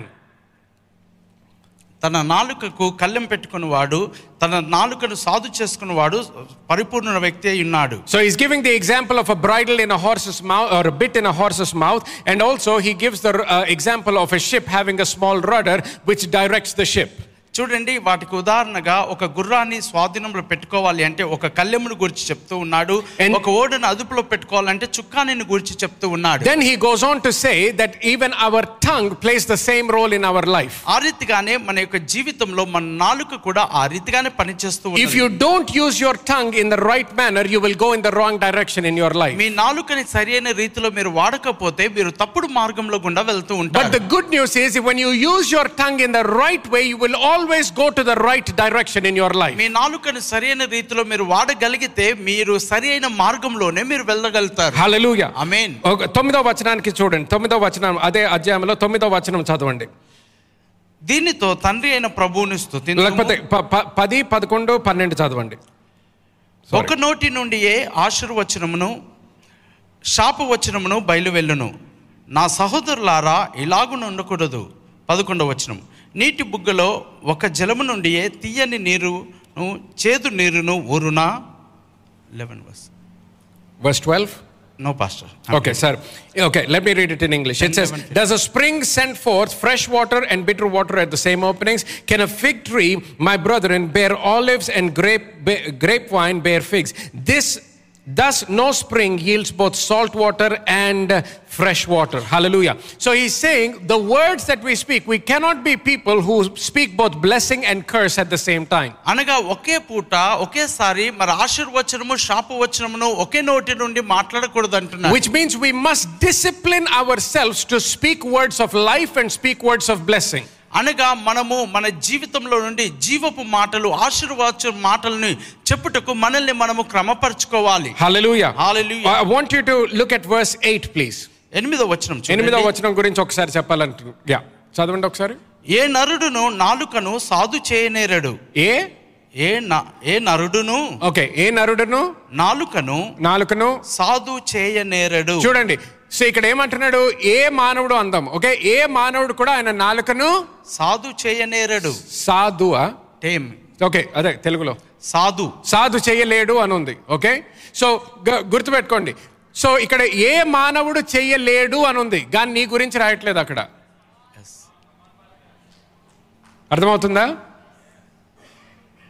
అంటే నేను మానవుడినే కదా పాస్టర్. కరెక్టే, నువ్వు మానవుడివే, కానీ నువ్వు నూతన సృష్టివై ఉన్నావు. హల్లెలూయా. ఏ మానవుడు కూడా చెయ్యలేడు అనేది సత్యమైతే ఇదంతా చెప్పి మనకు వేస్ట్. నేనేం చేయలేను అంటే ఇంకా ఇదంతా చెప్పేందుకు నాకు? నా టైం వేస్ట్, నీ టైం వేస్ట్. ఒక ఉదాహరణ, యేసు క్రీస్తు యొక్క జీవితంలో ఆయన నాలుకని సాధు చేసుకున్నాడా లేదా? చేసుకున్నాడు. ఇష్టం వచ్చింది మాట్లాడా? ఆయనకు అనిపించింది అంతా అన్నాడా? లేదు. సో ఆయన చేసుకోగలిగాడు అంటే నువ్వు చేసుకోగలుగుతావు. ఎందుకో? నువ్వు క్రీస్తులో ఉన్న వ్యక్తివి కాబట్టి, నూతన సృష్టివి కాబట్టి, ఆయన శక్తి నీలో ఉన్నది కాబట్టి, ఆయన కృప నీ మీద ఉన్నది కాబట్టి. హల్లెలూయా, హల్లెలూయా, హల్లెలూయా. ఎందుకు ఆ వచనం మళ్ళీ ఒకసారి చూపిస్తున్నానంటే, మళ్ళీ మీరు తర్వాత చదువుకున్నప్పుడు పాస్టర్ గారు మీరు ఇది చెప్పలేదు కానీ నేనేం చేయలేనంటే అందుకని ఇష్టం వచ్చింది మాట్లాడుతున్నాను. క్రైస్తవుడు అయితే నీకు ఆ సాకు లేదు. క్రైస్తవుడు అయితే నీకు ఆ సాకు లేదు. ఎందుకు? నువ్వు క్రీస్తులో ఉన్న వ్యక్తివి, నీకు దేవుని యొక్క కృప నీ జీవితం మీద ఉన్నది. హల్లెలూయా. పరిశుద్ధాత్మ దేవుని యొక్క శక్తి, పరిశుద్ధాత్మ దేవుని యొక్క సహాయము నీకు ఇవ్వబడ్డది. హల్లెలూయా. సో అది తెలుసుకున్నప్పుడు నీ నోటి నుంచి ఏ విధంగా మాట్లాడాలో తెలుసుకొని దాని ప్రకారము మాట్లాడడం మొదలు పెట్టాలి. హల్లెలూయా. ఓకే, త్వరగా మూడో విషయం అండి. The third reason that many people prayer life is hindered or effectiveness is hindered is because of strife. మరి కలహములు. Okay, strife. మూడోది strife. James chapter 3 and verse 14. యాకోబు రాసిన పత్రిక 3వ అధ్యాయం 14వ వచనము. అయితే మీ హృదయములలో సహింపనలవి కాని మత్సరమును వివాదమును ఉంచుకొనిన వారైతే అతిశయపడవద్దు, సత్యమునకు విరోధముగా అబద్ధమాడవద్దు. Okay, here the Bible is saying that there should be no strife in our life. మన జీవితంలో కలహములు ఉండకూడదు. When you are living in strife, you are living against the truth of God in your life. మీరు ఆ యొక్క కలహములో జీవితంలో జీవిస్తున్నట్లయితే దేవుని యొక్క సత్యమునకు విరోధముగా జీవిస్తూ ఉన్నట్లు. We see this repeated in verse 16. మరి 16వ వచనంలో మరలా ఈ మాటలు మనం చూస్తూ ఉంటాం. Please read verse 16 as well. 16వ వచనం, ఏలైనగా మత్సరమును వివాదమును ఎక్కడ ఉండునో అక్కడ అల్లరియు ప్రతి నీచ కార్యమును ఉండును. Hallelujah. Amen. So remember, when there is strife in your life, it is not just strife that is in your life, other things will begin to enter into your life. చూడండి, మీ జీవితంలో కలహములు ఉన్నాయంటే అది ఒక్కటే కాదు, కానీ ఇంకా అనేకమైన విషయాలు వాటికి జతపరచబడుతూ ఉన్నాయి. It may be in your family or relatives. అది మీ కుటుంబాల్లోనే కావచ్చు, It బంధుమిత్రుల్లోనే may be with కావచ్చు, your co-workers. లేక మీ జత పనివారితోనే కావచ్చు. Sometimes it may be even with other people in the church. మరి సంఘంలో ఉన్న ఇతరులతో కూడా కావచ్చు. Whatever the case may be, you must remember strife will hinder the effectiveness of your prayer life. మరి ఈ యొక్క కలహములు మత్సరములు అనేవి మీ ప్రార్థన జీవితమునకు ఎంతో అభ్యంతరమును కలిగిస్తాయి. You must make sure that strife is removed from your life. మీ జీవితంలో నుండి ఈ యొక్క కలహములు మత్సరములు తీసివేయబడినట్లుగా మీరు చూడాలి. 1 Corinthians chapter 3 and verse 3. కొరింథీయులకు రాసిన మొదటి పత్రిక 3వ అధ్యాయము He says, if you are still quarrelsome and if you are living in strife, మీలో అసూయయు కలహమును ఉండగా, then he says you are controlled by the sinful nature. మీరు శరీర సంబంధమైన మనుష్య రీతిగా అనగా పాపం విషయంలో మీరు ఆధీనపరచబడుతూ ఉంటారు. Galatians chapter 5 says that living in strife or strife is one of the works of the flesh being made manifest in your life. చూడండి, కలహములు అనేవి మీ శరీర ఈచలలో అది ఒక భాగముగా ఉంటూ ఉన్నాయి. This must not be the case with a believer. ఒక విశ్వాసి జీవితంలో ఈ రీతిగా ఉండకూడదు. Hallelujah. Hallelujah. గమనించండి, మన జీవితంలో వేరే వాళ్ళతో ఎప్పుడు కూడా గొడవలు పెట్టుకొని కలములు పెట్టుకొని సడన్ గా దేవుని యొక్క సన్నిధికి వచ్చేస్తే మనం ప్రార్థన చేసేసి ఇప్పుడు మన జీవితంలో అన్ని నెరవేర్చబడిపోవాలి అనేటటువంటిది సత్యానికి వ్యతిరేకముగా జీవిస్తున్నట్టు. అర్థమవుతుందా అండి? ఎప్పుడైతే నీ జీవితంలో కలములు ఉంటాయో వేరే వాళ్ళతో, నువ్వు ప్రతిదీ కూడా స్వార్థముతో ఆలోచిస్తావు. You will always think with selfishness. So నువ్వు ప్రార్థన చేసినా కూడా చాలాసార్లు స్వార్థపూర్వకంగా చేస్తావు. కేవలము నీ గురించే ఆలోచించుకొని చేస్తావు. దేవుని యొక్క ప్రణాళిక గురించి మర్చిపోతావు. దేవుని యొక్క శ్రేష్టమైన ప్రణాళిక గురించి మర్చిపోతావు. వాళ్ళ గురించి ప్రార్థన చేయడం మర్చిపోతావు. కానీ ఏమవుతుంది? స్వార్థంగా నీ గురించే, నైవా నన్ను ఆశీర్వదించు, ఇంకొక విధంగా చెప్పాలంటే నన్ను మాత్రమే ఆశీర్వదించు అన్నట్టు ప్రార్థనలు చేయడం మొదలు పెడతావు. అది ఒక్కొక్కసారి నీ నోటి నుంచి అనకపోయినా నీ మనసులో ఉన్నది అదే. వాళ్ళకన్నా ఆశీర్వదించు. సరే, వాళ్ళని ఆశీర్వదిస్తే ఏదో కొద్దిగా అంతే, కానీ వాళ్ళకన్నా నాకు ఎక్కువ ఉండాలి ఆశీర్వాదం. కనిపించాలి, వాళ్ళకి కనిపించేయాలి, చూడగానే తెలిసిపోవాలి వాళ్ళకి నేను ఆశీర్వదించబడ్డాను అని. ఎందుకు? అది కలములు ఉన్నట్టు, అది ఉండొద్దు అంటున్నాడు. ఆమేన్. ఇంకా అటువంటి ఆలోచనలతో ఉన్నావు అంటే you are still being controlled by your old nature అంటున్నాడు. ఇంకా నువ్వు ప్రాచీన స్వభావముతో నువ్వు స్వాధీనపరచబడే అధీనంలో ఉన్నావని అర్థం. You are still dealing with childish things in your walk with God. ఇంకా నువ్వు దేవుని యొక్క నడకలో బాల్య స్థితిలో ఉన్నట్లుగా నువ్వు పనిచేస్తూ ఉంటున్నావు. The Bible says in Romans chapter 5 that the love of God has been shed abroad in our hearts by the Holy Spirit. You have the love of God in you. Forgive them and move on with your life. మనకు అనుగ్రహింపబడిన పరిశుద్ధాత్మ ద్వారా దేవుని ప్రేమ మన హృదయములలో కుమ్మరింపబడి ఉన్నది గనుక అట్టి ప్రేమతో మీరు వారిని క్షమించాలి. Otherwise you will be praying but the effectiveness of your prayer is hindered by the strife that is in your heart. మీ హృదయంలో ఉన్నటువంటి ఆ యొక్క క్రోధము కలహమును బట్టి మీ ప్రార్థన జీవితమునకు ఎంతో అభ్యంతరము ఆటంకముగా ఉంటూ ఉన్నది. Romans chapter 12 verse 18 says, if it is possible, as much as it depends on you, live peaceably with all men. మరి సాధ్యమైనంత మట్టుకు అందరి ప్రజలతో సహనముతో మీరు ఉండాలి. Proverbs chapter 10 and verse 12 says, hatred stirs up strife, but love covers all sins. పగ కలహమును రేపును, ప్రేమ దోషములన్నిటినీ కప్పును. Hallelujah. Amen. Hallelujah. I'll give you one example from the life of Abraham. Abraham జీవితంలో నుండి ఒక ఉపమానాన్ని నేను చెప్తాను. Genesis chapter 13. ఆదికాండము 13వ అధ్యాయము చూడండి 5వ వచనం నుంచి ఒకసారి చదవండి. 5వ వచనం నుండి, అబ్రహాముతో కూడా వెళ్ళిన లోతును గొర్రెలు గొడ్లు గుడారములు ఉండెను గనుక వారు కలిసి నివసించుటకు ఆ ప్రదేశము చాలకపోయెను. ఎందుకనగా వారి ఆస్తి వారు కలిసి నివసించలేనంత విస్తారమై ఉండెను. అప్పుడు అబ్రహాము పశువుల కాపరులకును లోతు పశువుల కాపరులకు కలహము పుట్టెను. ఆ కాలమందు కానానీయులు పెర్జీయులు ఆ దేశంలో కాపురముండిరి. 8th verse. కాబట్టి అబ్రహామునకు బంధువులము గనుక నాకును నీకును నా పశువుల కాపరులకును నీ పశువుల కాపరులకును కలహం ఉండకూడదు. 9th verse. ఈ దేశమంతయు నీ ఎదుట నున్నది కదా, దయచేసి నన్ను విడిచి వేరుగా నుండుము. నీవు ఎడమ తట్టునకు వెళ్ళిన ఎడలా నేను కుడి తట్టునకు, నీవు కుడి తట్టునకు వెళ్ళిన ఎడలా నేను ఎడమ తట్టునకును వెళ్ళుదునని లోతుతో చెప్పగా. Okay. In verse 7 we see that strife broke out between the herdsmen of Abram and the herdsmen of Lot. మరి అబ్రహాం యొక్క కాపరులకును లోతు పశువుల కాపరులకును కలహము పుట్టి ఉన్నది.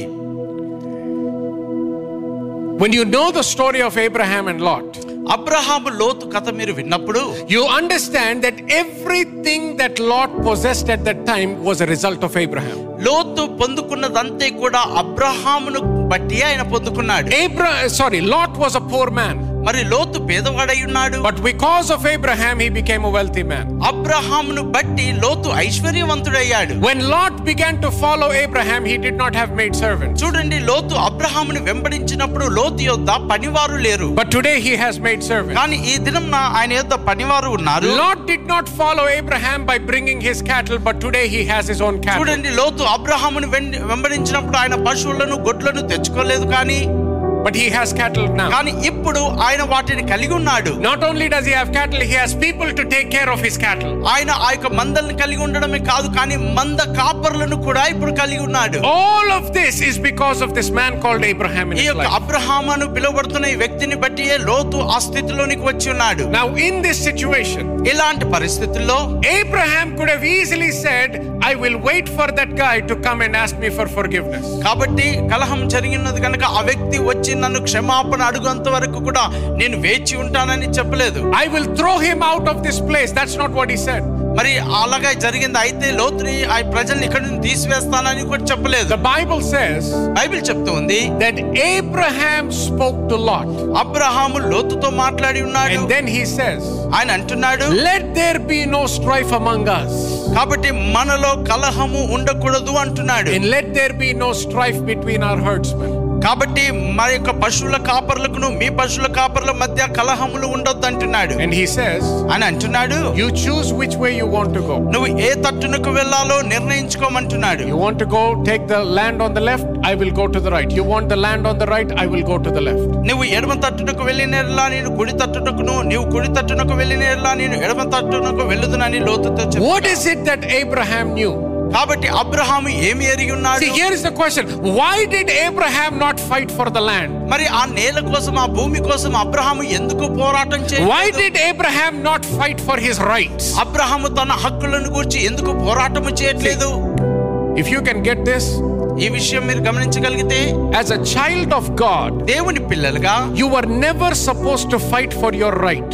మీ హక్కుల కొరకు మీరు పోరాడాల్సిన అవసరం లేదు. That's beneath you. ఎందుకనగా ఆ యొక్క హక్కులు మీ క్రింద ఉన్నాయి, అవి మీకంటే తక్కువగా ఉంటున్నాయి. You don't deal at that level. మరి ఆ స్థాయి నుండి మీరు పని చేయరు. Don't let strife come into your family because of money. చూడండి, డబ్బును బట్టి మీ కుటుంబంలో గొడవలు కలహాలు రాకూడదు.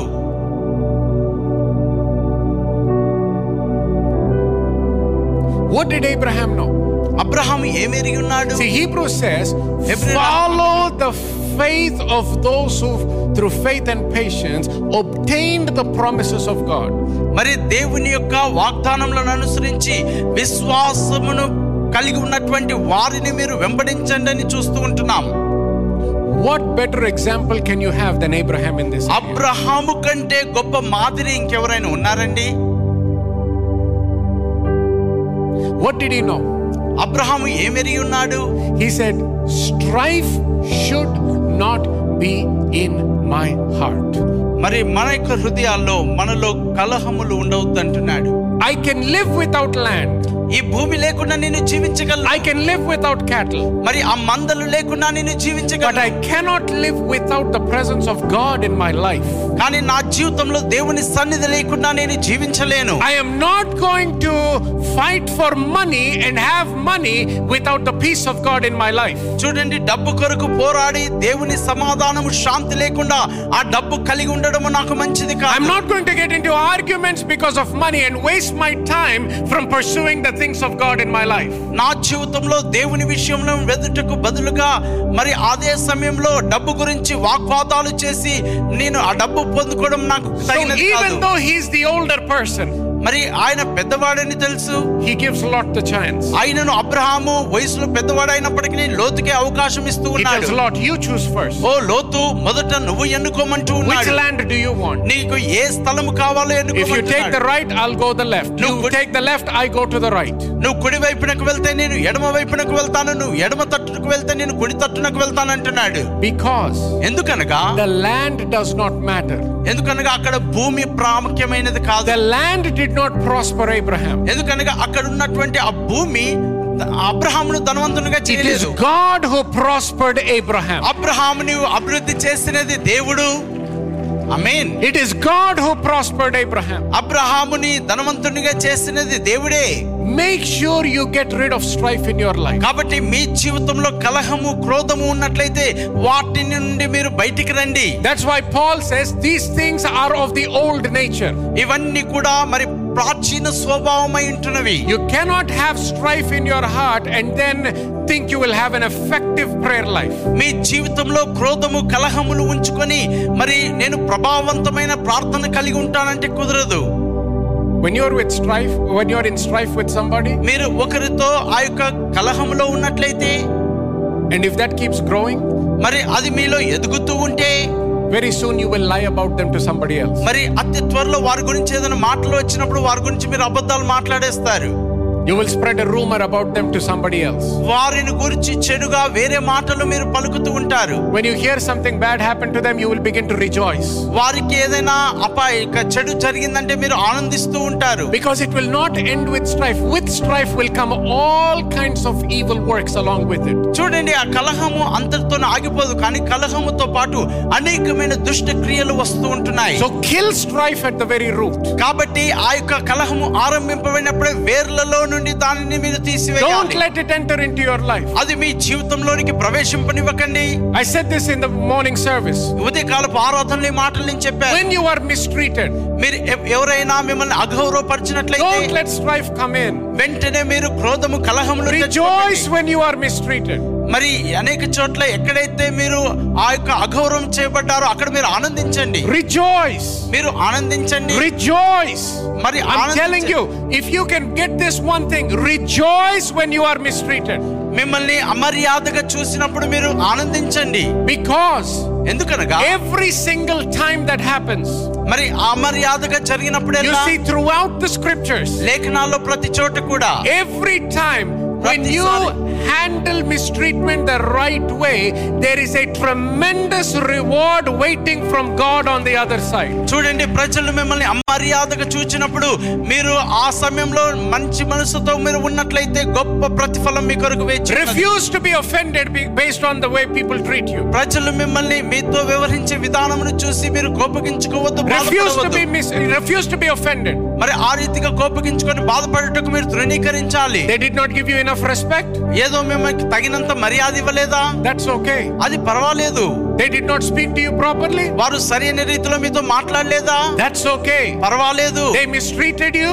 వారు మిమ్మల్ని అమర్యాదగా చూసారా? That's okay. అది పర్వాలేదు. Your respect comes from God. మీకు ఆ గౌరవము, మర్యాద ప్రభు యొద్ద నుండి వస్తూ ఉన్నది. Whose honor do you want? The honor of man or the honor that comes from God? చూడండి, మనుషుల నుండి వచ్చే ఘనత నీకు కావాలా, దేవుని నుండి వచ్చే ఘనత మీకు కావాలా? The devil deceives us into getting busy with all the strife and all of this chaos on such lower levels. చూడండి, ఎంతో తక్కువ స్థితిలో కలహములతో మనం విరామము లేకుండా ఉండుటకు సాతానుడు మనల్ని మోసగిస్తూ ఉంటాడు. Keep your eyes on God. కాబట్టి మీ యొక్క దృష్టి అంతా కూడా దేవుని మీద ఉంచండి. Keep your focus on God. మీ దృష్టి, మీ అంతా కూడా దేవుని మీద ఉంచండి. Keep your trust in God. దేవుని యందు మీరు నమ్మిక ఉంచండి. ద ప్రాబ్లం, చాలా మందికి మనకు సమస్య ఏంటి తెలుసా? చాలా మంది క్రైస్తవులు దేవుణ్ణి నమ్ముతున్నానండి, దేవుణ్ణి చూస్తున్నానండి, దేవుణ్ణిలోనే నా నమ్మకం అంటారు. కానీ నిజంగా చెప్పాలంటే సగం దేవుణ్ణి చూడడానికి చూస్తారు, సగం మానవుల్ని చూస్తుంటారు. సగం దేవుణ్ణి నమ్ముతారు, సగం మానవుడిని నమ్ముతారు. దేవుడు మనకి 2 కళ్ళు ఇచ్చాడు, ఒకటి పైనకి ఒకటి కిందకి. చూడండి ఒకసారి. చాలా మంది క్రైస్తవుల జీవితాలు అలాగుంటాయి. ఒక కన్నుతో పైకి చూస్తున్నట్టు, ఇంకొక కన్నుతో కిందకి చూస్తుంటాం. మానవుల మీద దృష్టి పెట్టుకోవద్దు. ప్రార్థన చేసినప్పుడు మీరు మానవుడితో మాట్లాడట్లేదు, దేవునితో మాట్లాడుతున్నారు. పొందుకోవాల్సింది మానవుడి నుంచి కాదు, దేవుడి నుంచి. దేవుడు మానవుడిని వాడుకుంటే వండర్ఫుల్, నో ప్రాబ్లమ్స్, ఆయన ఇష్టం. వాడుకుంటే వాడుకోవచ్చు. కానీ మానవుడు లేకపోయినా కూడా దేవుడు నిన్ను ఆశీర్వదించగలుగుతాడు అనేది మర్చిపోవద్దు. హల్లెలూయా, హల్లెలూయా, ఆమేన్. భార్య భర్తల మధ్యలో don't let strife come into your marriage. మరి ముఖ్యంగా వివాహికతలు భార్య భర్తల మధ్యలో ఆ యొక్క కలహములు పుట్టనివ్వద్దు. ఎవరిది తప్పో అనవసరం. ఎస్పెషల్లీ మన భారతదేశంలో, ఇండియన్ కమ్యూనిటీలో ఎప్పుడు భార్యనే వచ్చి తప్పు ఒప్పుకోవాలి, భార్యనే క్షమాపణ అడగాలి.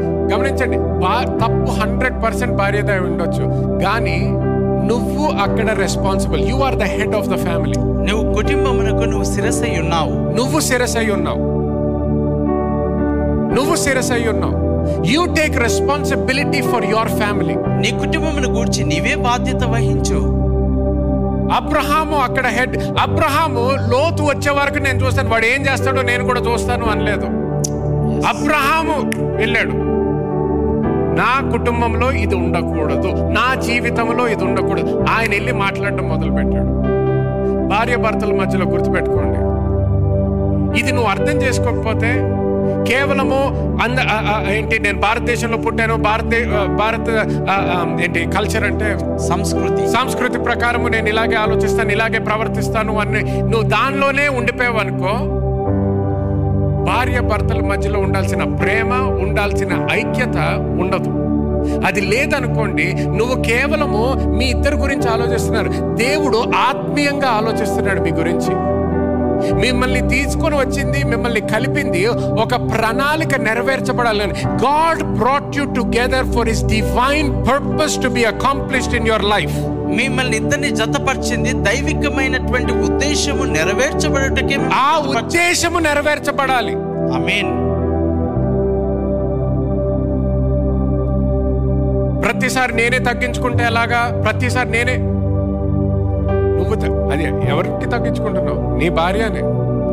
అలాగే భార్యలందరూ కూడా ఏదైనా తప్పు చేసినప్పుడు అడగడం, లేకపోతే నీ భర్త తప్పు చేసినంత మాత్రాన ఇప్పుడు నేను మాట్లాడను, ఇప్పుడు నీ ఇష్టం వచ్చింది నువ్వు చేసుకో, నా ఇష్టం వచ్చింది నేను చేసుకున్నా. Get to a place where you remove strife from your marriage. మరి మీ వైవాహిక జీవితంలో నుండి ఆ యొక్క క్రోధము, కలహములు తీసివేసుకునే స్థితిలోనికి మీరు రావాలి. Because if you allow strife, with strife comes every other evil work into the marriage. చూడండి, అలాంటి కోపము, కలహములు మీరు అనుమతించినట్లయితే వాటితో పాటు అనేకమైన దుష్ట క్రియలు మీ కుటుంబంలోనికి ప్రవేశిస్తూ ఉన్నాయి. Hallelujah. Amen. But when you remove treat strife like cancer. చూడండి, ఆ యొక్క కలహములను ఒక క్యాన్సర్ వ్యాధి వలె మీరు చూడండి. Get rid of it as soon as you find it. అది మీరు కనుగొన్న వెంటనే వాటిని మీ జీవితంలో నుండి తీసివేయండి. ఇమ్మీడియట్ గా తీసివేయండి. వెంటనే, ఆ క్షణమే తీసివేయండి.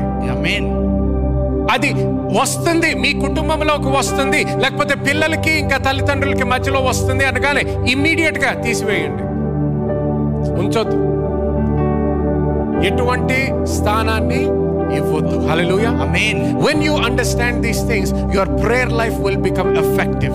ఇట్టి విషయాలను మీరు గ్రహించగలిగితే మీ ప్రార్థన జీవితం ఎంతో ప్రభావవంతంగా మారుతుంది. Praying with the right knowledge. మరి సరైన జ్ఞానంతో ప్రార్థించడము. Secondly, using your tongue properly. రెండవదిగా మీ నాలుకను సరి అయిన విధానంలో And వాడడం. thirdly, removing strife from your life. మూడవదిగా ఆ యొక్క కలహము, అసూయను మీ జీవితంలో నుండి తీసివేయడం. Here are the three responsibilities. Number 1, continue to grow in the knowledge of God. Number 2, tame your tongue with the help of the Holy Spirit. And number 3, get rid of strife and envy from your life. కాబట్టి నా బాధ్యత ఏంటంటే దేవుని జ్ఞానంలో ఎదగడంలో కొనసాగింపబడాలి. రెండవదిగా పరిశుద్ధాత్మ సహాయంతో మన నాలుకను సాధు చేయాలి. మూడవదిగా అసూయ, కలహమును మన జీవితంలో నుండి తీసివేయాలి. Hallelujah. Amen. అందరూ లేచి నిల్చుందామండి ఈ సమయంలో. Hallelujah. Hallelujah. Hallelujah. Praise be to God. దేవుని నామమునికే మహిమ కలుగును. Praise be to God. Hallelujah. Hallelujah. చేతుల పైకెత్తి దేవునితో ఒక 2 నిమిషాలు మాట్లాడండి. దేవుడు మీతో మాట్లాడినట్లయితే, సత్యము మీ జీవితంలోకి వచ్చినట్లయితే, నీ కుటుంబంలో కొన్ని మార్పులు జరగాలంటే, భార్య భర్తల మధ్యలో కలములు తీసివేయబడాలంటే ఈ సమయంలో ప్రార్థన చేయండి. దేవునితో మాట్లాడండి. హల్లెలూయా. ఇప్పటి వరకు మీ నాలుకతో సరి అయిన మాటలు మాట్లాడకపోతే క్షమాపణ కోసం అడగండి. ఇప్పుడు వరకు ఎటువంటి తప్పుడు విత్తనాలు విత్తారో మీ నోటితో, అన్నిటికీ కూడా pray for a crop failure. మరి ఆ యొక్క మీరు విత్తినటువంటి ఆ యొక్క విత్తనముల పంట నాశనం అయిపోయినట్లుగా, తప్పుడు మాట నుంచి రావాల్సిన పంట అంతా కూడా నాశనం అయిపోవాలని ప్రార్థన చేయండి.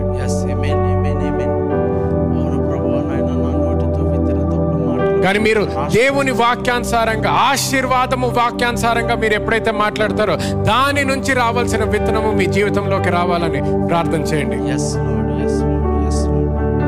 అలాగే మీ జీవితంలో ఎటువంటి స్ట్రైఫ్, ఎటువంటి ఎన్వి ఎక్కడ ఉన్నా కూడా అది మీ జీవితంలోంచి తీసివేయబడాలని ప్రార్థన చేయండి. విడుదల చేయండి. పరిశుద్ధాత్మ దేవుడు ఎవరినన్నా మీకు గుర్తు తెస్తుంటే, వాళ్ళ మనసులో, మీ మనసులో వాళ్ళు గుర్తొస్తుంటే వాళ్ళని విడుదల చేయండి, క్షమించేసేయండి.